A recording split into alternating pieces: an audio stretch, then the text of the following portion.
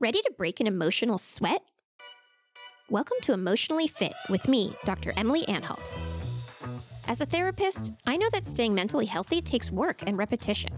That's why I'll share emotional push-ups, short, actionable exercises to help you strengthen your mental fitness. From improving your friendships to managing stress, let's flex those feels and do some reps together.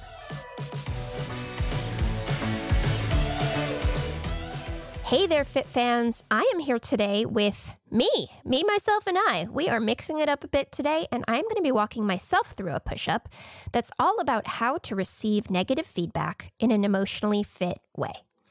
Now, hearing tough feedback is difficult for everyone. No one wants to hear that they've messed up or that they've let other people down, but the way that we respond to this feedback is going to inform what people share with us in the future. So today I'm going to share a 5-step process for taking in negative feedback thoughtfully.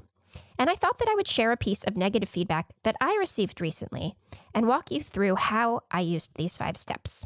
So the feedback that I received recently was from someone very important in my life. They had not come through with an agreement that we had made. And in sharing my feelings about that, I said something like, "It's really frustrating to me that you do this all the time." They paused me right there and said, "You know, Emily, I know I dropped the ball here, but I don't appreciate you saying that I do this all the time. It doesn't happen all the time. And by saying that, you're disregarding everything that I've done to grow in this area and all the times that I do get it right." So this is the example I'm going to use while I walk you through these 5 steps for taking in tough feedback. So let's do this.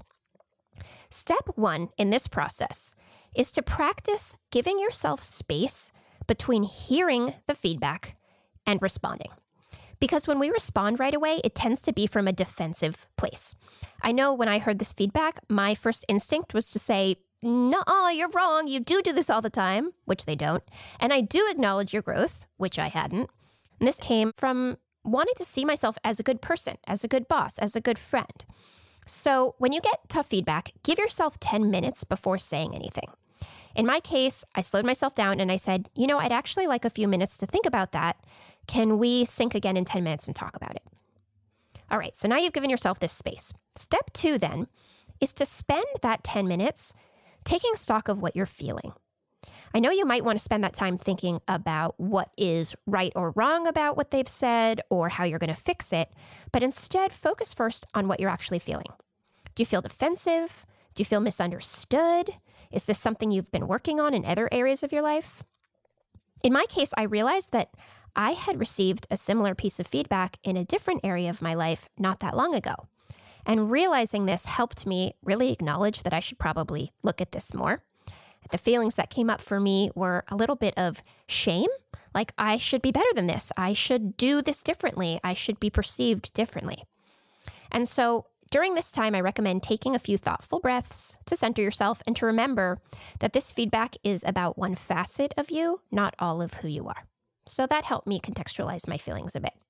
So step 3 assumes that you've come back together with the feedback giver. And so your task now is to thank them for sharing this with you. It is a gift to be trusted with tough feedback, and it's very vulnerable to give it. So do not use this time to share any feedback of your own, even if you think they're guilty of the same behavior. This is something we do when we don't want to face our own feelings or our own shame about what we've been told. So you can just say, "Thank you so much for sharing that with me." Step 4 then is to get curious.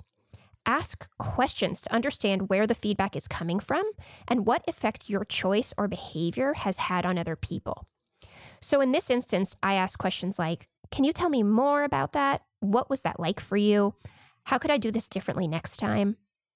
Not only does asking questions signal that you're taking what they've shared seriously, but you're also likely to learn more, which is going to help you integrate the feedback and grow from it. Finally, step 5 is to thank them, again, for trusting you with their feedback, even if you don't agree with it, and let them know that you'll think more about it. You don't have to do anything about it immediately. You don't have to apologize profusely before you've had a chance to think about it. The whole goal here is to acknowledge and to commit to exploring what they've shared. From here, really reflect on what they've said. To prioritize growth, we have to build a muscle for handling and integrating criticism. So that's it. Step 1, give yourself some space. Step 2, check in with what you're feeling. Step 3, thank the feedback giver. Step 4, get curious and ask questions. Step 5, thank them again and assure them that you will think about it. And then, of course, after that, do think about it. Otherwise, it was all for nothing. Thank you all so much for tuning in, for flexing your feels and breaking an emotional sweat. If you do get any critical feedback in the next week or so, and this has come in handy, reach out. Let me know. Use the hashtag #emotionallyfit on Twitter or Instagram. I would love to hear how this lands. Thanks all, and we will see you soon. Thanks for listening to Emotionally Fit, hosted by me, Dr. Emily Anhalt. Please rate, review, follow, and share the show wherever you listen to podcasts. This podcast is produced by COA, your gym for mental health, where you can take live therapist-led classes online. From group sessions to therapist matchmaking, COA will help you build your emotional fitness routine. Head to joincoa.com, that's joincoa.com, to learn more and follow us on Twitter and Instagram at joincoa. From Studio Pod Media in San Francisco, our producer is Katie Soonku Wood. Music is by Milano. Special thanks to the entire COA crew.